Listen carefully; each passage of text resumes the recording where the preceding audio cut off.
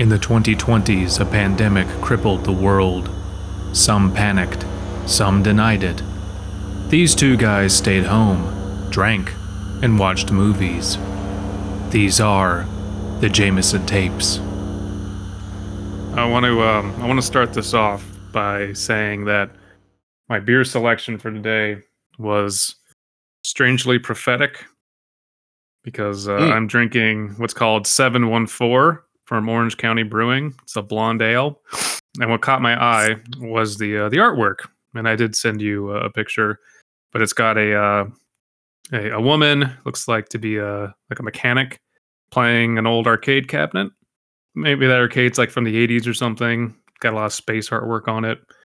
And we just watched a movie about a lot of pin-up women in space from France. Yeah. Yep. Very from France. Very. And I also want to make another disclaimer. I did not know this movie was this French. I think I'm just attracted to weird French movies. And that's just in my blood at this point. Very French. Oh my god. Incredibly French. Just so French. Jesus Christ. Okay. Hello, everyone. Welcome to the Jameson Tapes. It's another birthday episode. And I had to pick. And it's we watched Kazam again. No. Round two. We watched a French dubbed Kazam. You know, Paprika's trying to learn French for her job. That would probably be a good way for her to learn French, because the dialogue in Kazam isn't exactly flowery. So maybe. I just googled this just so we could have the joke. Les oeufs vers a jambon. A jambon. That's green eggs and ham in French. I'm a green eggs and ham it. I'm a green egg and ham it. Jesus Christ. That might be the worst lyric I've ever heard in my life. I'm drinking beer that was in the fridge. Yeah. And we watched Blood Machines on Shudder. Thank you, Shudder, for it's split into 3 episodes, and I don't know why. No. Yeah, there was a lot of confusion initially when we were recording, because I was like, because I was told it was a movie, and then we log on and it's 3 episodes, and they're 17 to 20 minutes, not even, and it's 3. No reason to be 3 at all. Would not even be future length at this point. If I can spoil what's probably going to be an upcoming episode, we started today thinking we were going to watch Dear David. And then we realized it's a $6.99 rental on Amazon. And man, the relief I felt knowing we didn't have to watch Dear David today. When did Dear David come out? It came out a week ago. Oh, okay. I thought it was something like a week or two ago. Okay, that makes more sense. Yeah. No. Hey, we'll probably do an episode on Dear David when it's free. Yeah, I'm not paying for that. But we watched Blood Machines, and Blood Machines is collectively about an hour. And it's French science fiction synth. Warning about... Was this both a pro-feminist movie and a warning about AI? Yes. And I'm trying to really decode the feminist angle of it, because it also has, at the end of it, and we're going to be skipping around a lot because this plot doesn't make any fucking sense, but it has a woman puppeting other women against their will, I think, or they just have none. It's almost like, here's the matriarchy, but I feel like that isn't the message they were going for, because our antagonist is a giant misogynist, and he gets his comeuppance. So I'm not sure. I'm really not sure. This out of the way to start with. This was visually really cool, and I'm gonna buy this fucking soundtrack. Yes. In fact, so the reason I even know about this and I chose it for my birthday pick is it's the soundtrack is done by a guy called Carpenter Brute, who is a synthwave guy that actually makes a lot of rounds in the metal community. So that's how I tangentially know about him. And when I was just reading his Wikipedia article, it said, "Oh, he also did the soundtrack for Blood Machines," and I was like, "What's that?" "Oh, it's a horror sci-fi thing." I'm like, "Oh, all right up my alley, cool." And I knew he was French. I didn't know how French this fucking movie was going to be. It's so French. Jesus Christ! And just so you know, if you're thinking of like pausing this episode and going to watch it because it's not long, but understand this is probably even more than Mandy style over substance. Because this is basically someone who grew up on metal albums and their artwork and wanted to make a visual spectacle with a veneer of a plot. And that's kind of what you get. So, which is not to say there's no substance. Whoever made this clearly had a message in mind. Yeah. But it's just I'm not going to say buried. The message isn't buried. It's just confused. Yeah. And okay, I'm on IMDb. This is the tagline for this movie. An artificial intelligence escapes her spaceship to turn into a female ghost and challenges two Blade Runners to a galactic chase. I didn't get the Blade Runner very much in that. No. I think whoever wrote that tagline also didn't understand the movie. There's this man, I'm really dating myself. There's an old Michael Swaim used to do a thing called Cracked TV on the Cracked website. Oh yeah. And there's a thing that's like the writer's room for a children's show called Booba. And they're trying to figure out what the show even is while they're writing it. And one guy just goes, so wait, the things, those are the boobas? Yeah. How long have you been here? I created the show. My favorite Crack TV segment ever is when one dude is showing his friend Star Wars for the first time because he just never watched it. And his friend recounts it, Boba by the foot, and just like reduces it to like the most nonsensical version that the plot could be. And it just like destroys his friend slowly over time. And then you get that weird incestuous family ending again. Like, what is it? What is it with that? Who hurt you? Boba Feets. Boba Feet. Oh, rip Crack TV. But yeah. Okay, Blood Machines. I mean, like if I saw this in the fucking theaters, I'd be beside myself. Oh yeah, this would be like a trip in the theaters. If you put if you put this as like a double feature opening for Mandy, hell yeah. Oh, that would be so sick. Yeah, I mean, like you said, it is horror night. It's a visual feast for the eyes, and it is the soundtrack, of course, is rocking, and it's cool. The set design is awesome. The art direction is fantastic. Explaining the plot.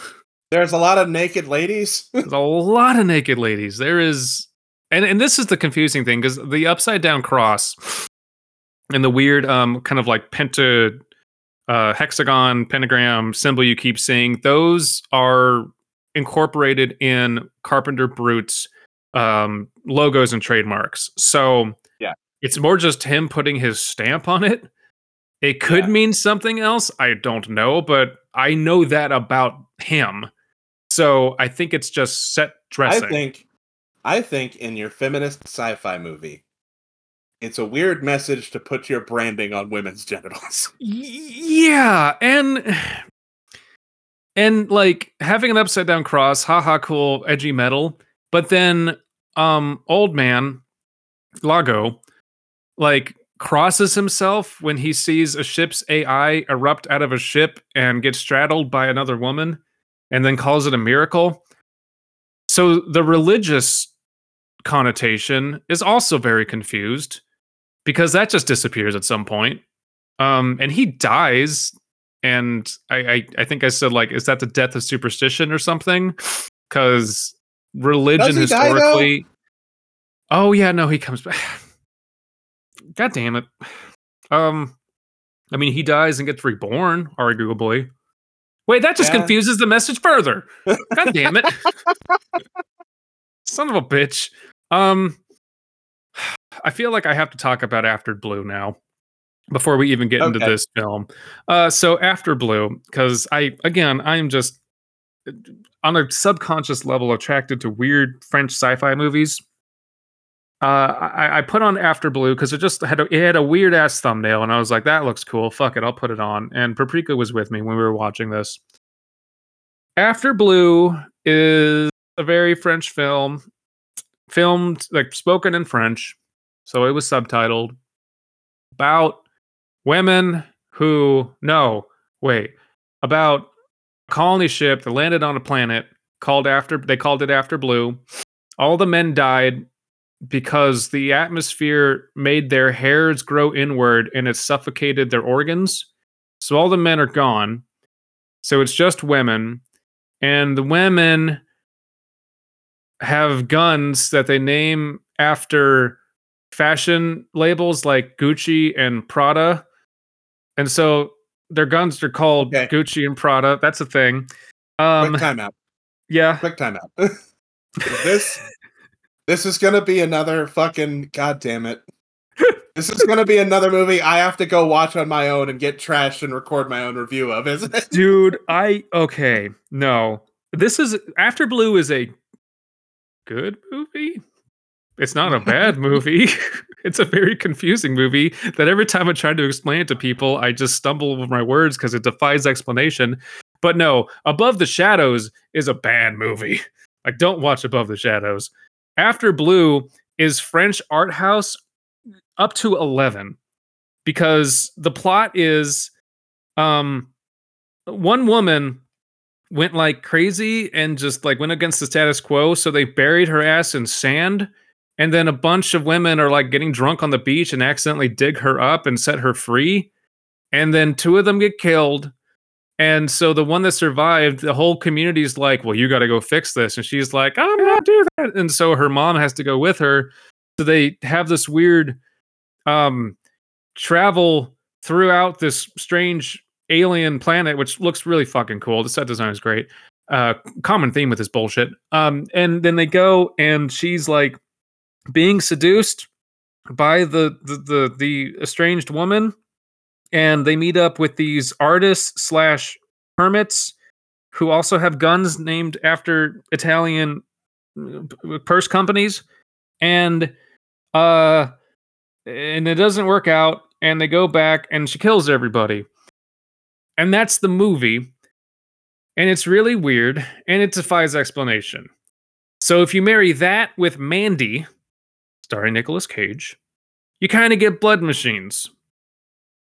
And that's the most I can say about this movie coherently, because the rest of it is a lot of French titties emblazoned with upside down crosses and synthwave. Yeah. So, are you ready to convert to the religion of the giant naked space lady? 100%. I think I'm there too. Without question. Okay. Having that context, what happens in this fucking film? We have our arguably our first protags, Vascan, the young misogynist, and Lago, the old mechanic who's about to die from a heart attack. Vascan's the antagonist. Okay, we don't know that at first though. Like we enter in with them, and then they're answering like not a distress signal. They're just like going like they're recovering a ship that crash landed on a planet, and they go and they land, and they see a bunch of people, and they're like, oh no, scavengers. The scavengers turn out to be a bunch of women in robes who are not actually scavengers. They crash landed with the ship and are begging Vascan and Lago to help them. And we have to back up though, because Vascan and Lago's ship has their own AI called Tracy, who is Yes. a very cool prop. The prop made around Tracy is actually really interesting, and I like it. Yeah. It's kind of a it's a woman in the center of the ship, like a gilded version of that, and her head doesn't move. The top of her head moves for where her eyes are. There is literally one special effect in this movie that, in my opinion, doesn't work. Which one? And it happens right at the beginning, and it had me a little worried. When Vaskin grabs the gun and attaches it to the magnet thing on his back, it looked really cheesy. Yeah, that was very just. That's like the one glaring problem of just like special effects. That was weird, and they really like focused on it too. Like they stopped all the action for that. That was strange. They really thought they were doing something there. Which is funny because that gun, when it fired, we were like, "Oh fuck me, that's one hell of a gun." Yeah. Damn. The penis metaphor gun. Oh my gosh, yes. So they crash land, and Tracy's like, don't crash land. They just land at a crashed ship, and Tracy's malfunctioning, and we don't know why. So Vaskin goes off and is like, "Fuck you, I'm cool. I'm gonna get my gun and I'm going down." And so he goes down to the planet and struggles to breathe. That comes back later. He can breathe, but like there's like. Yeah, no, there's just like a very gross like scent in the air. Oh yeah, he says it smells like a corpse because the ship that crash landed is like dying because it's a living thing essentially. So he gets off and like immediately barfs, but after that is fine. Yeah. The scavengers are basically saying the ship, we can save the ship, it's alive. He's like, "What the fuck are you talking about?" and shoots it a few times and essentially finishes it off. And then the women cultists start trying to take apart Tracy's ship, and then when the other ship dies, the Mima. Wait, is the Mima the crash ship or their ship? I think Mima's the crash. Okay, so Mima dies ostensibly, and they go, "Okay, well, prepare the ceremony," which involves pouring rocket fuel or oil or something, and we were like, "Oh, okay, so you're just gonna light it on fire? That's okay." And then Corey, our protagonist, drinks a bunch of it and induces herself into like a weird drug-filled stupor. And then another one of the cultists has a staff and summons something, and then the AI, which is a naked woman, comes out of Mima. And then Corey straddles it, and France happens, and I already know how I'm going to edit this episode. And then corporate calls and is like, "Lago, what the fuck is happening?" And Lago's like shedding tears of French existential dread because he's just seen a miracle. And he's like, "I don't know what's happening. I'm barely in this movie." And then I wanted to go back to the gun. Sure. Because he fires the gun at the dying ship, and he fires it at the women a few times as well. Yes. And it like shoots like a pillar of laser that stays there for a little bit. Yeah, it's a cool effect. But he also can't hit anything. And it almost feels like he's not trying to hit them because he doesn't want to like kill anyone. He just wants to like he just wants to like get the ship and go. But I don't know about that. Maybe he just has stormtrooper aim. I don't know. It works real hard to establish he's a piece of shit. And it blatantly, like, the dude has no redeeming qualities. So yeah, saw the miracle. The AI just goes off into space. There's a naked woman floating in space, and they follow it. That's the short of that. But Corey, I don't know, the rest of the coven like fucks off. Corey kind of gets herself abducted on purpose. So she's with Vaskin and Lago. They have to go. This is all and this is all happening in montage. Yeah. So we're seeing moments of this, and then naked lady in space. Moments of this egregious shot of naked lady in space. Mm-hmm. The butt shot.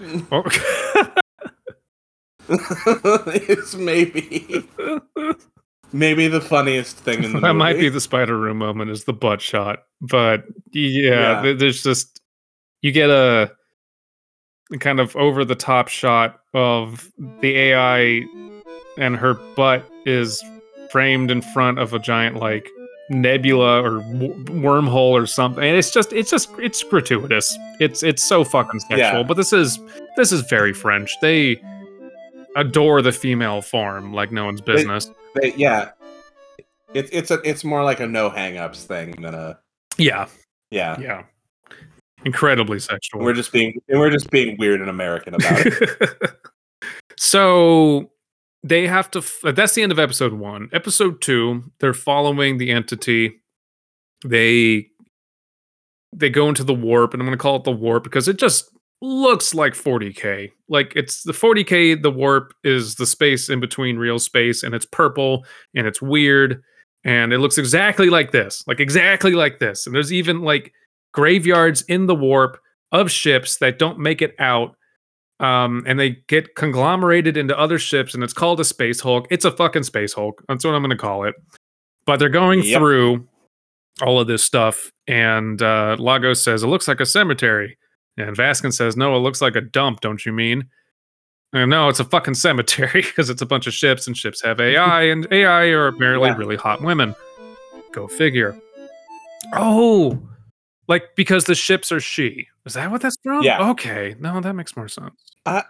Maybe? Because that's like a sailor superstition. Ships are always called she. Yeah, I guess. Sure. Again, confusing that feminist angle. France. Chalk it up to France. So they go through. Tracy's like acting a little bit more coherent at this point. They land on the Space Hulk, where the entity, the AI has gone to, and corporate keeps calling, being like, hurry the fuck up, time's money. And they land, and I don't actually remember where episode 2 ends. Where does episode 2 end? They get on the thing before the end of episode 2. Yeah. They lower the docking, the docking runway. He lands on the thing, and it's clearly he's just trying to impress everyone. Yes. Because there's a lady there. Mm-hmm. And, male inadequacy joke. Uh-huh. They get lower onto the thing. They figure out the air is breathable again. Yeah, and he throws up again.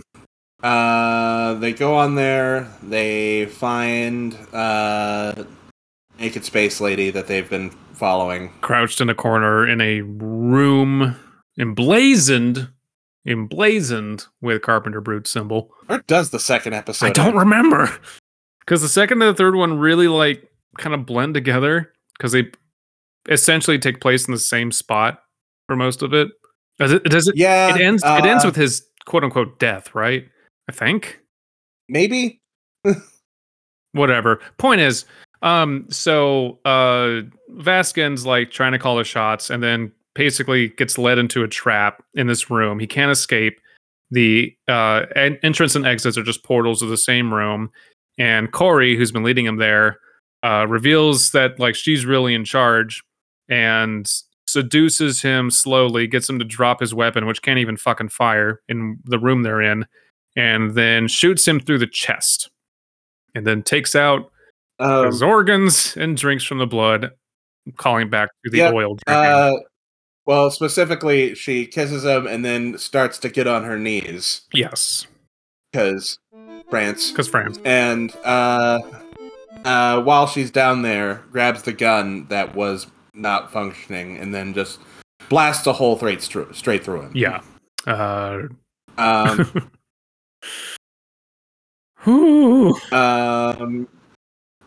Yeah, and then pulls out his organs and drinks from his organs. And the next thing we know, the guy who's not Vaskin. Lago.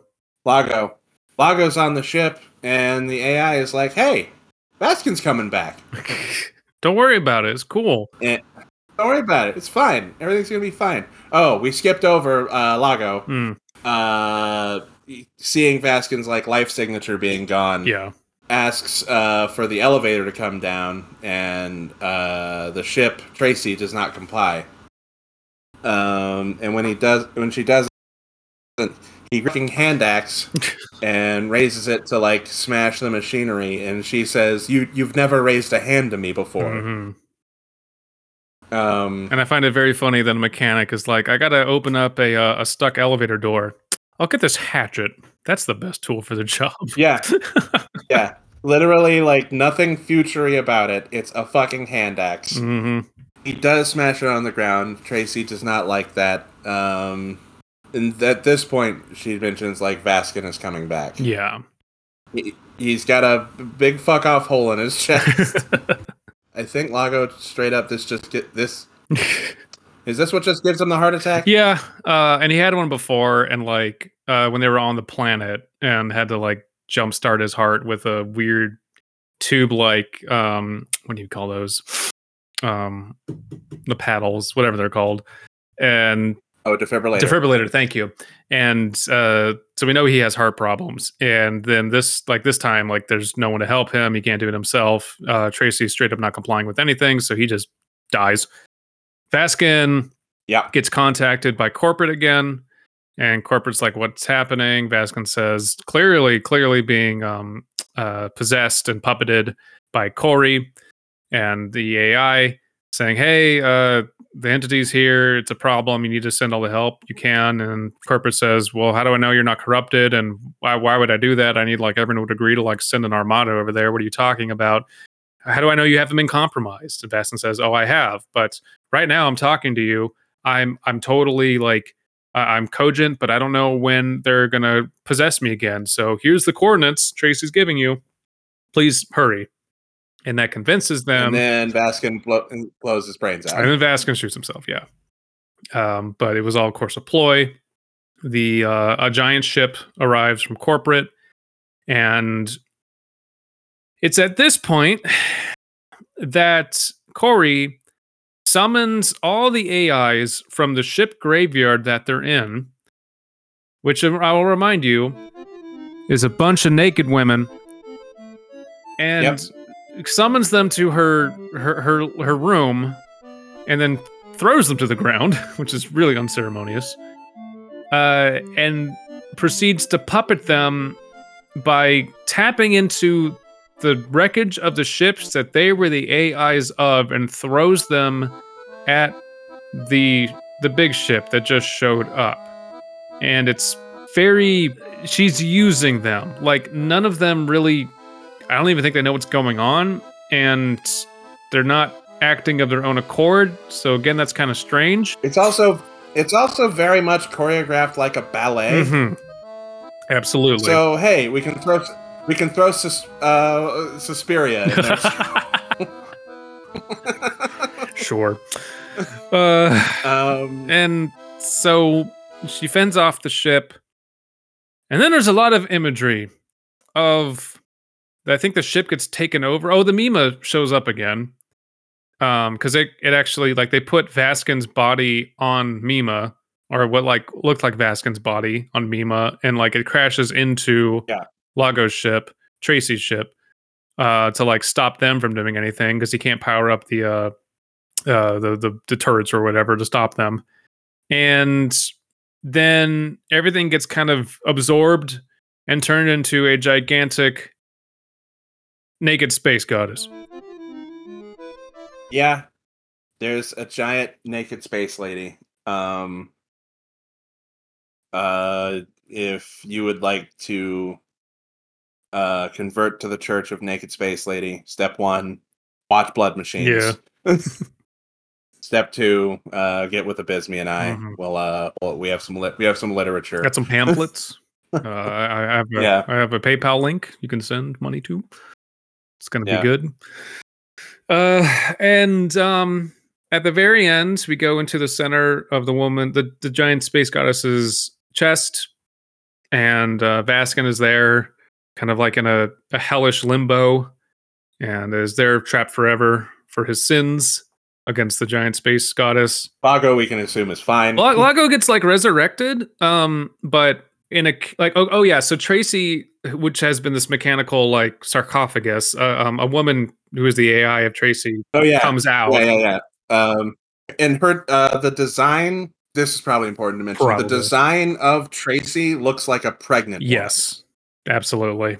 So when like AI Tracy is birthed, like the front of her opens up and she's like literally born. It's almost like an inverse of how GLaDOS is portrayed in Portal, because GLaDOS is up on like the ceiling and suspended down in like this kind of almost bondage aspect, and Tracy is on the ground, very motherly, very pregnant.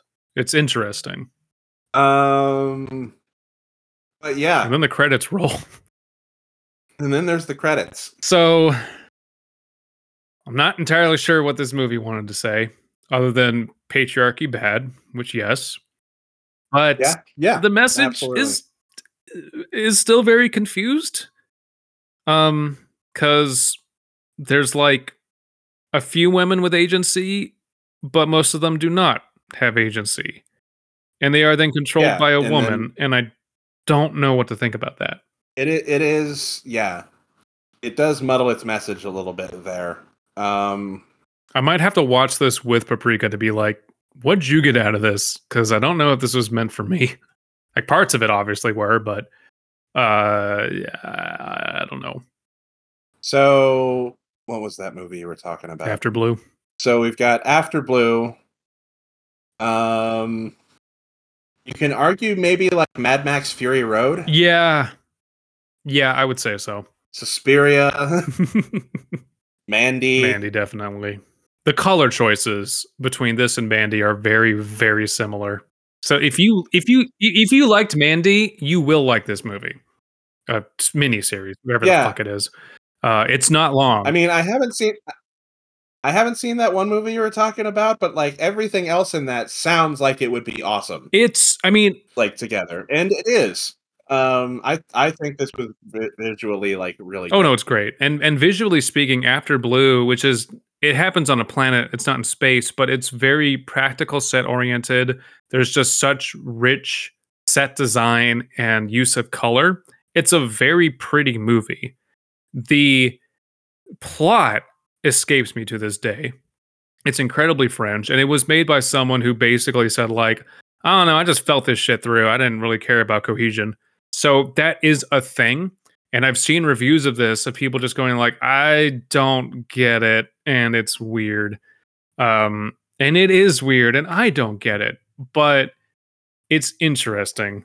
And I'm not going to say go watch After Blue unless you really, really can set aside enough time for the runtime to focus. Because you can't like just put this on.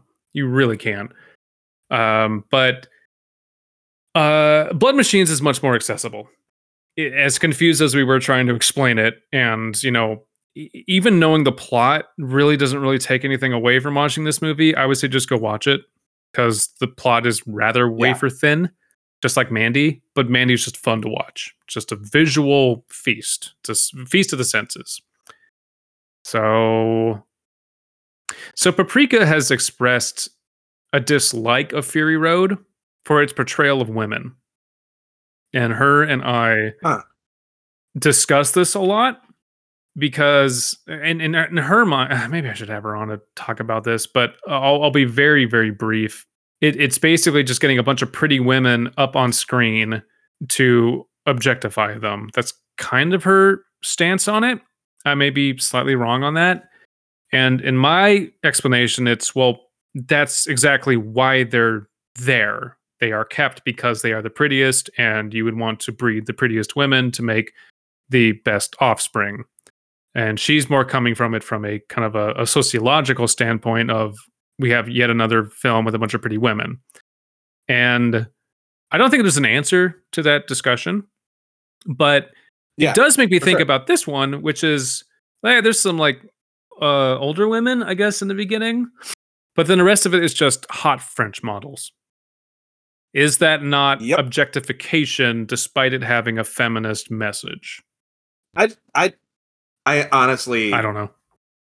think it's more, maybe it's more of a thing of like a difference of how the female body is viewed over there. Yeah, and after Um, having watched After Blue, like the French just do have an absolute adoration of the female form, like, and in a way that is not exploitative or like our weird Puritan view of it, where we do exploit it, but we also shun it at this in the same breath.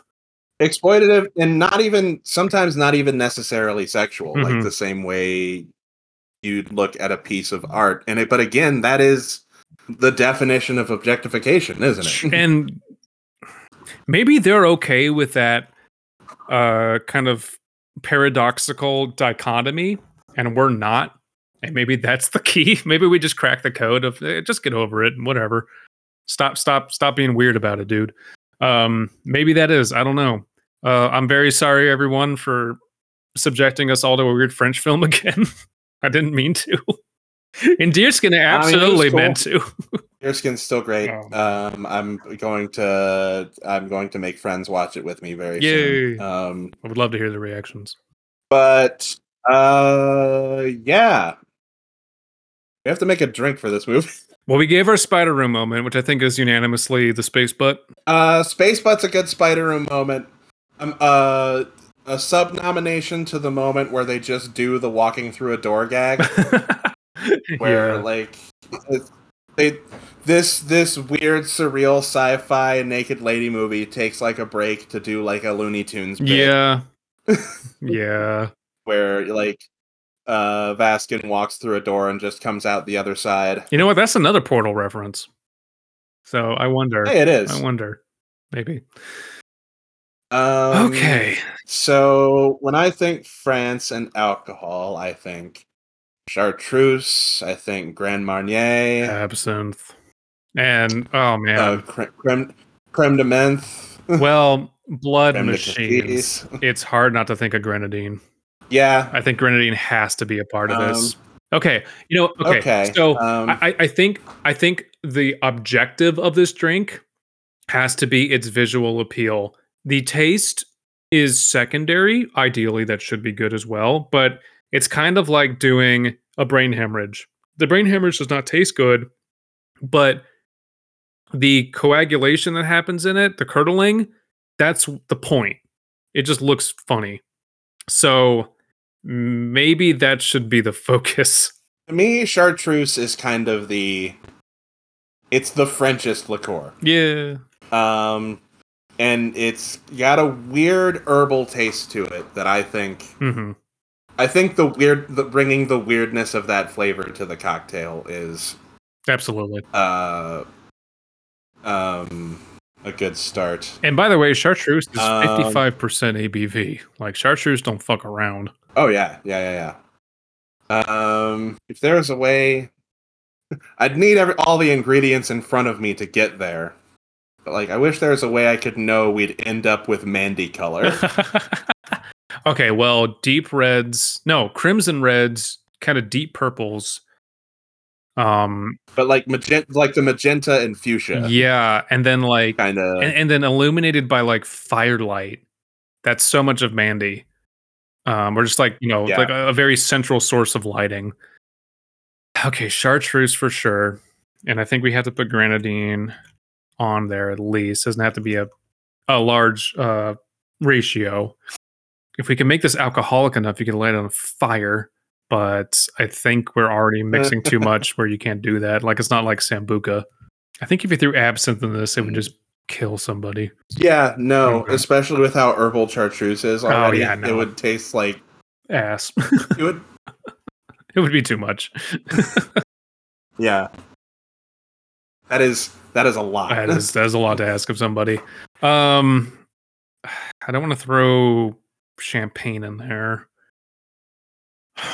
What else is French? What else is French? There's so much that's French. Okay, chartreuse, grenadine. I mean, that together could be the base and then a That could garnish. that could be a. You could do that as a shot. Good. I kind of okay. Chartreuse and grenadine. What? Like 2 parts chartreuse, 1 part grenadine? Like maybe that? Yeah. Okay. So you have your chartreuse, you pour your grenadine in. Do we want I really think this needs a garnish, like a ridiculous one. Follow me along with this harsh shot I'm about to describe. Okay. It's got chartreuse. hmm You float sambuca on top of the shot so you can actually light it. Okay. But you've rimmed the shot glass with grenadine. Oh my god. Okay. So you've got the green of the chartreuse, which there was a lot of green in this movie as well. There's a ton of green. Yeah, absolutely. Um, Oh, you know what? The green was mostly coming from the male side of things, and green is associated with envy. Instead of penis envy, we had Venus envy. Huh. So just shooting that out there. I'm probably wrong, but just a thought. So chartreuse, grenadine rimmed, float sambuca, light it on fire. Maybe that's it. Because if you light something on fire, it's hard to do a garnish. Yeah, no. Well, we essentially in this case have made the grenadine the garnish. Yeah. Kinda. Yeah, kinda. Um, I think that's really strong. And I think you can call that the carpenter shoot. does sambuca burn? Yeah. No, 100%. I when I was studying abroad, they would light sambuca on fire. 100% it does. Huh. And if you float, granted, floating it in chartreuse, I don't know if the chemical reaction would allow for combustion, but I would like to try. I would like to see what this fucking is, because this is one of those.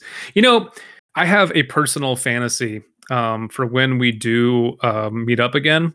I need to find a bar that is properly stocked with everything that can do your incredible melting liver, because it cannot be that tough to do a cement mixer and a brain hemorrhage.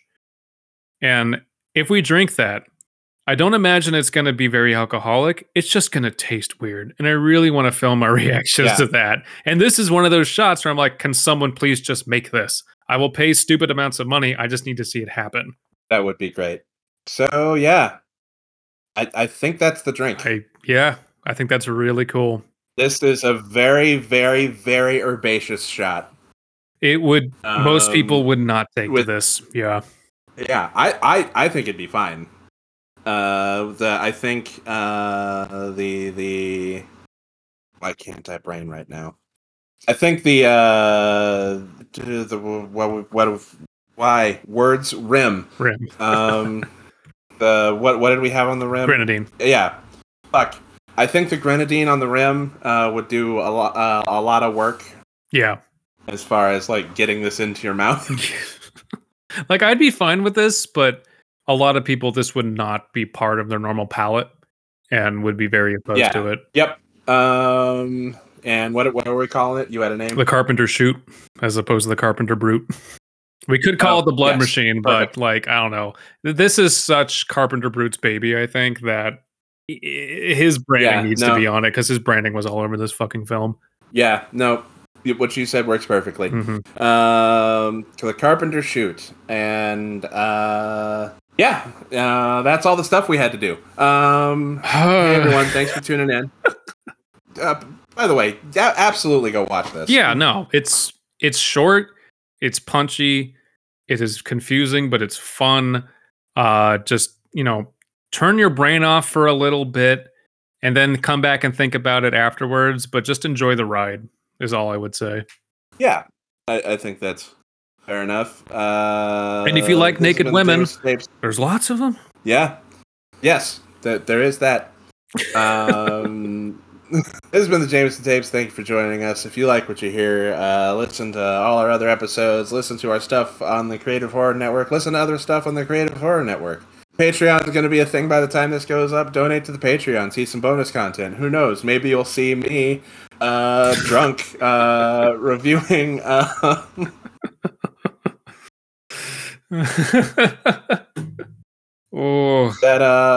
blue movie or whatever. Anyway, After Blue. Like, I would want you to be sober for that movie, but then probably get wasted and then like write your review. because I'm anticipating your messages to me of like, what the fuck?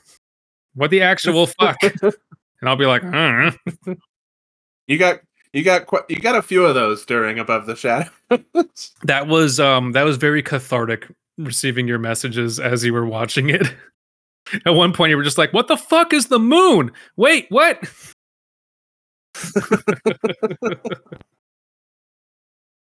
Like there was a point in the runtime of that movie where I saw how much was left. Yes. And I think I messaged you like, I can't believe there's an hour left of this movie. Seriously, like the first third, you're like, okay, where does this go? How much is left? Are you fucking kidding me? What else could they possibly say? And then what they say is bad. It's not good. Bye. Bye.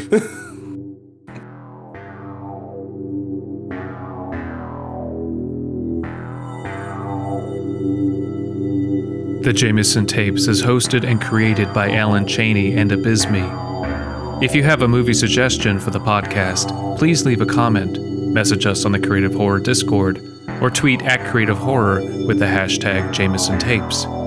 Creative Horror is a network of creators working together to build a constructive community of horror fans. Please visit us at creativehorror.com.